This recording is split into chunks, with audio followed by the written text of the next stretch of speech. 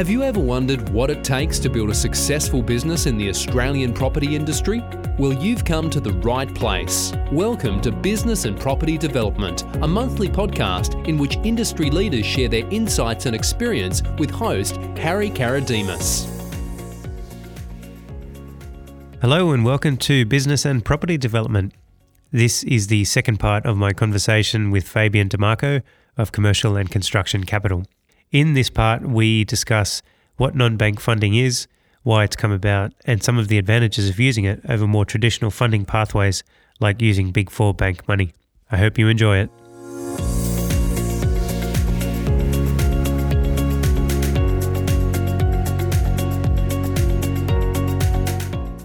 I'd like to start getting into some of the mechanics of non-bank lending, because I think it's a weird and wonderful world when you're not dealing with, a Big Four or something like that. There's a whole other world of consideration to sort of put together. So first of all, why has non-bank lending come about? The non-bank lending space has sort of come about, it's grown exponentially over the last 2 years, but originally it came about to give borrowers, commercial borrowers primarily, a place to go when a bank says no. To fit into a bank's criteria these days, you've got to tick a lot of boxes. There's times where a customer may not tick a certain box, but it doesn't mean that they're not a good client, or it doesn't mean that the project isn't a good project. It just doesn't fit in the bank's metrics. There was a lot of transactions that basically didn't have a home, but they're good deals. So essentially that non-bank space was created to fill that gap. And what's happened over the last 2 years is that capital has really begun to flow into these non-bank lenders. And when I say capital, I mean money from investors wanting to invest in these funds to these property projects or these site acquisitions. And the reason why is the returns for investors are very good in comparison to what their alternatives are. If I had $1 million to invest as a sophisticated investor, you can go buy a property, which might get you a yield of between 2 and 3% at the moment. If you're lucky. Yeah. You could put it in a term deposit, which maybe costs you money. What are your choices? So then you start looking at these alternative investments, and you've got these mortgage funds that are offering you, anywhere between 7 to 12, some even higher, 15% returns. Now, yes, risk reward, but then again, you're talking about a secured investment, not the stock market. So you're not putting it into a managed fund that's investing it into the stock market where your money can quickly just evaporate overnight. So you're putting it into a fund that's investing that money into a property.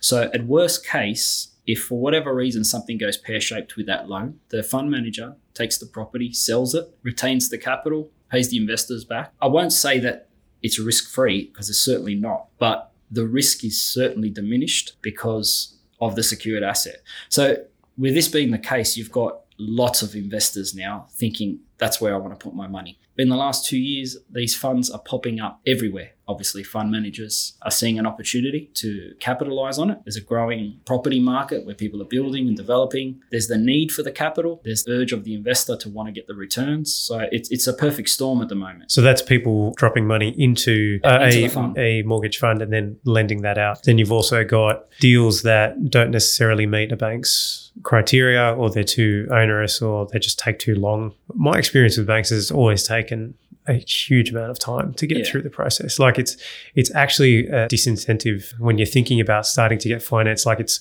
almost like getting an approval from council. To actually obtaining the finance is just painful. For a lot of developers, it's the old saying, time is money. Some of these guys, if they're going down the bank funding option, it may be 6 months before they actually draw down on the capital, because the bank may have conditions of X amount of pre-sales. They may want certain things to be, attended to before, whereas a private lender might be happy to fund no pre-sales, let's get it funded and let's get the show on the road 3 weeks time or 4 weeks time. That's quite appealing to some developers. So the extra cost of capital sometimes is offset by the ability to get speed to market and be able to sell your product once it's out of the ground or once it's finished, which gets you a premium price, which offsets any additional cost that you may have had.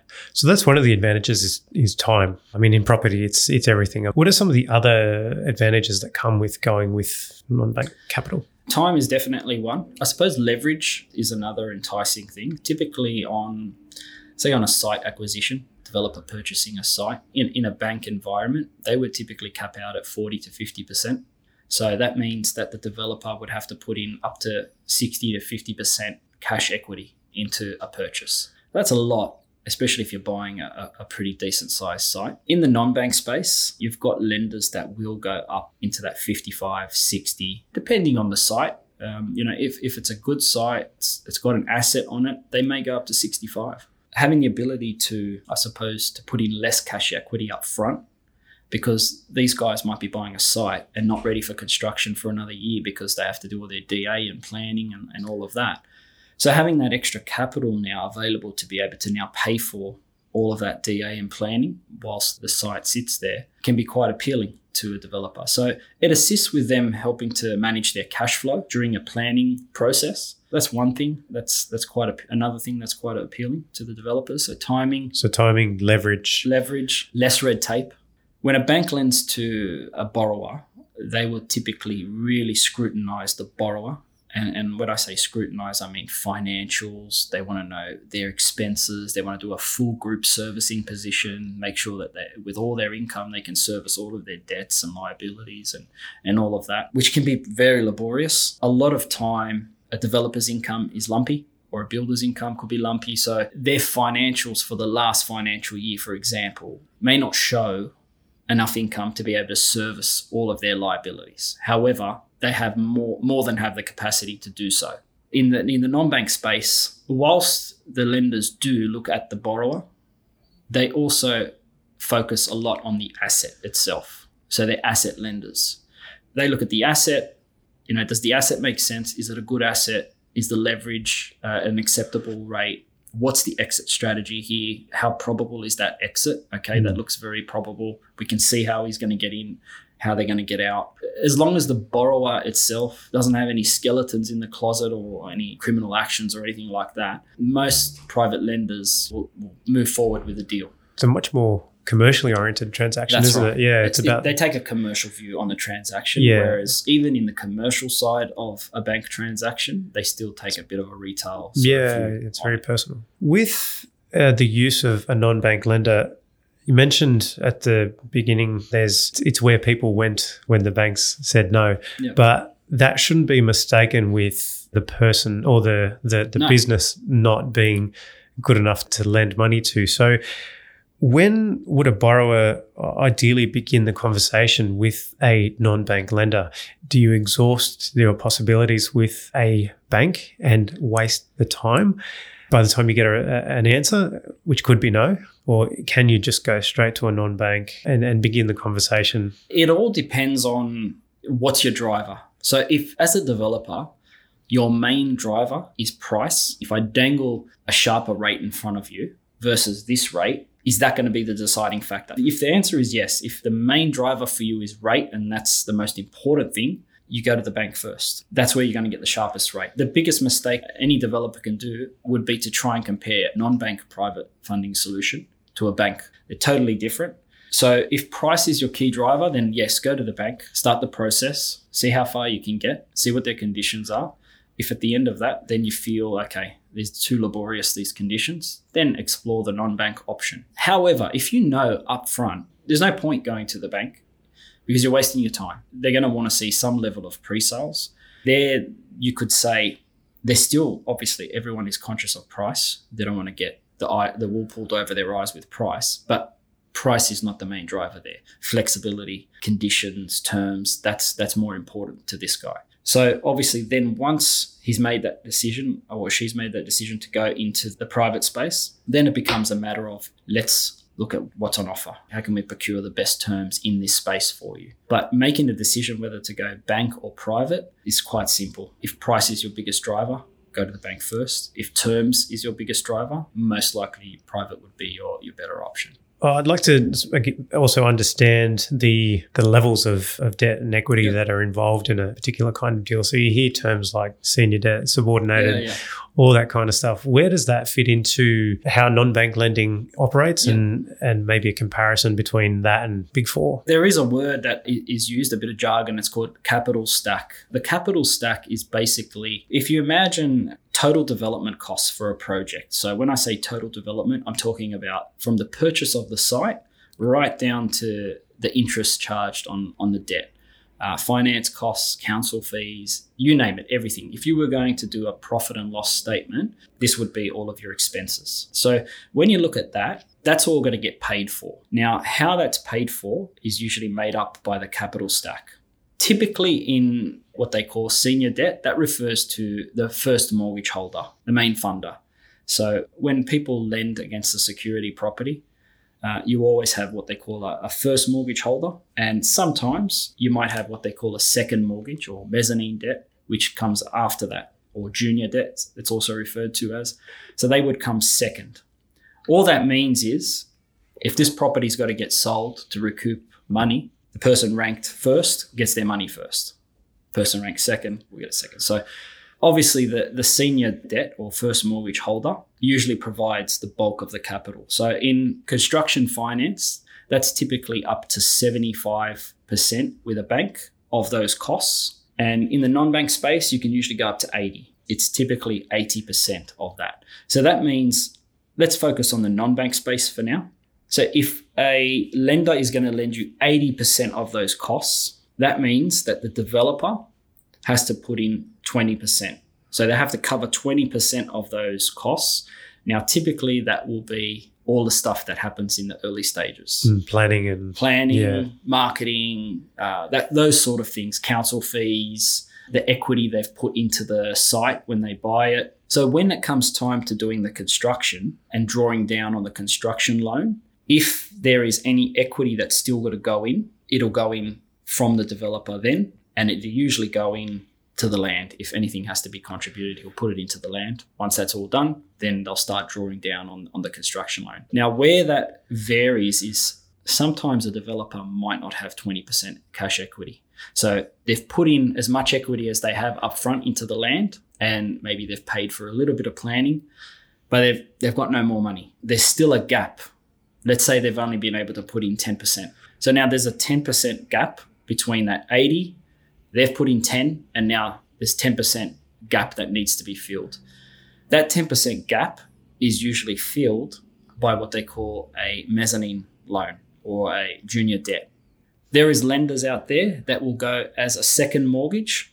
Essentially, the developer puts in their equity, then the mezzanine lender will put in their 10%. So it'll act as a loan to the developer. And then once that's put in, then the first mortgage holder, the senior debt, will put in theirs. But they won't necessarily, the senior lender won't necessarily put in their money up until... They won't put it in until the first two have. The first two have, okay. That's right. So, yeah. But it's the opposite way around. The opposite way. So, when you're taking it that's out. Right. Is that right? So yeah. Money goes in first by the developer, second by the mezzanine lender, and third by the junior debt, and it flows out the opposite way. The opposite way, yeah. The main lender gets their money back first, the junior lender gets their money back second, and the developer gets their money back. Poor developer, but returns, hopefully the returns flow the opposite way. That's right, yeah. The developer gets the highest return, the junior debt in terms of percentage usually gets the second highest return, and the senior debt holder. It's quite a highly leveraged though, isn't it? By 80%, it's not a bad... Look, it's not a typical structure. The standard structure is 80-20. Yep. Developer puts in 20, senior debt holder puts in 80, or the bank 75-25. It is becoming a little bit more common now to see mezzanine debt. Where you probably see more mezzanine debt is on the bigger projects. When you're talking about $50, $60 million projects where there's quite a large equity chunk that's got to go in, and the debt is being funded, usually the senior debt is being funded by a bank. You know that they've got sharp rates on the senior debt, which is the bulk of the debt. So they can afford to have higher rates on a portion of mezzanine debt. Where it gets very tricky, you need to have a very, very profitable project if you're going to do senior debt in private funding and then try and stack mezzanine debt behind it in private as well. The only ones where that usually works is where you've got a project that's got a real big profit margin, so they can afford to chew up the extra cost. What starts off when a developer first sits down, they're driving in the car, they see this site, and already their light bulb goes on in their head, and they go home, they grab a piece of paper or they open up a spreadsheet and just start punching in some numbers. From that point to the end of, if they get mezzanine debt in a facility, what that feasibility looks like and what the one at the end looks like could be totally different. This one his eyes could light up because they think that they're going to make X amount of profit. And then by the end of it, they could be making minuscule amount compared to that. And if you ask them in the beginning, would you have done all of that to make that amount? They probably would tell you no. So that's why it's very important. Whilst debt is great and that's how I make my living, I always tell developers, take your time. If you're going to look at mezzanine debt, just make sure that the numbers stack up, that you're still happy with your profit at the end of it. The reality is sometimes they don't have a choice. They might find themselves in a position where they're in the project already. They got to get it built, and it's just the reality that they have to do it.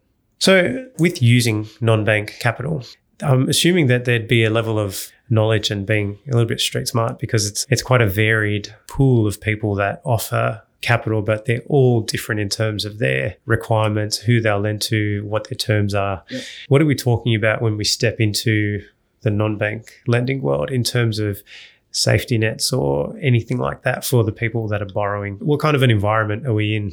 It is a bit of a jungle. And let me clarify, when I say it's unregulated, these lenders, the ones that hold AFSLs, they do have to, obviously they are regulated by ASIC, but the regulation is more to oversee their responsibilities to the investors. So people that are investing money with them, they need to act in a certain way. They need to follow compliance. They have to do certain things. So they are regulated from that perspective. However, the loans that they conduct and lend out to people are not regulated. So they're not audited. They're not overseen by anyone to make sure that they've conducted themselves in a proper way or a proper manner throughout that transaction. It's just regulation on the investor side of things. This is why you could have a fund that operates meticulously with their investors and has utmost compliance. But on the other side of it, potentially they could be ruthless with the borrowers, not necessarily doing anything illegal, but absolutely ruthless. If you don't know sort of what to look for, can be quite a shock for some borrowers. In terms of what to look for, what are some of those? I could say, for example, things to look out for is, lenders that charge a hefty upfront fee before they've issued any formal approval or anything like that. So that could be a bit of a red flag. That being said, I do have lenders that I know charge a fair, a decent upfront fee, but they're legitimate lenders. So I'm always very careful in when to say, okay, guys, this is a red flag, watch out for it, because on the flip side, I know lenders that do that are legitimate. The only real way that you know is experience in working with the lender and having that experience from working from the start of the transaction through to the exit. I don't mean settlement, I mean till you're actually out of the loan. So once you have that full experience from start to end, then you can make a fair assessment to say, okay, this lender is someone that I want to deal with again. But up until that point, you're just kind of like a detective looking for clues, Look, I've found that getting out, meeting them, talking to them, I spend my day in two facets. One is dealing with brokers and clients, and the other is dealing with the lenders. So I spend just as much time talking to lenders, meeting with them, understanding how they operate, as much as I spend on the other side of it. But only over time, you sort of get a feel for it.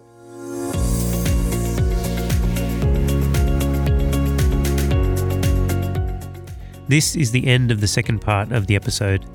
Coming up will be the third and final part, where we continue the conversation on the ins and outs of using non-bank finance. We focus on the inherent risks involved and why it's therefore important to consider using a broker. And we wrap up by returning to some of Fabian's lessons learned as a result of his exposure and specialization in this niche field. See you soon.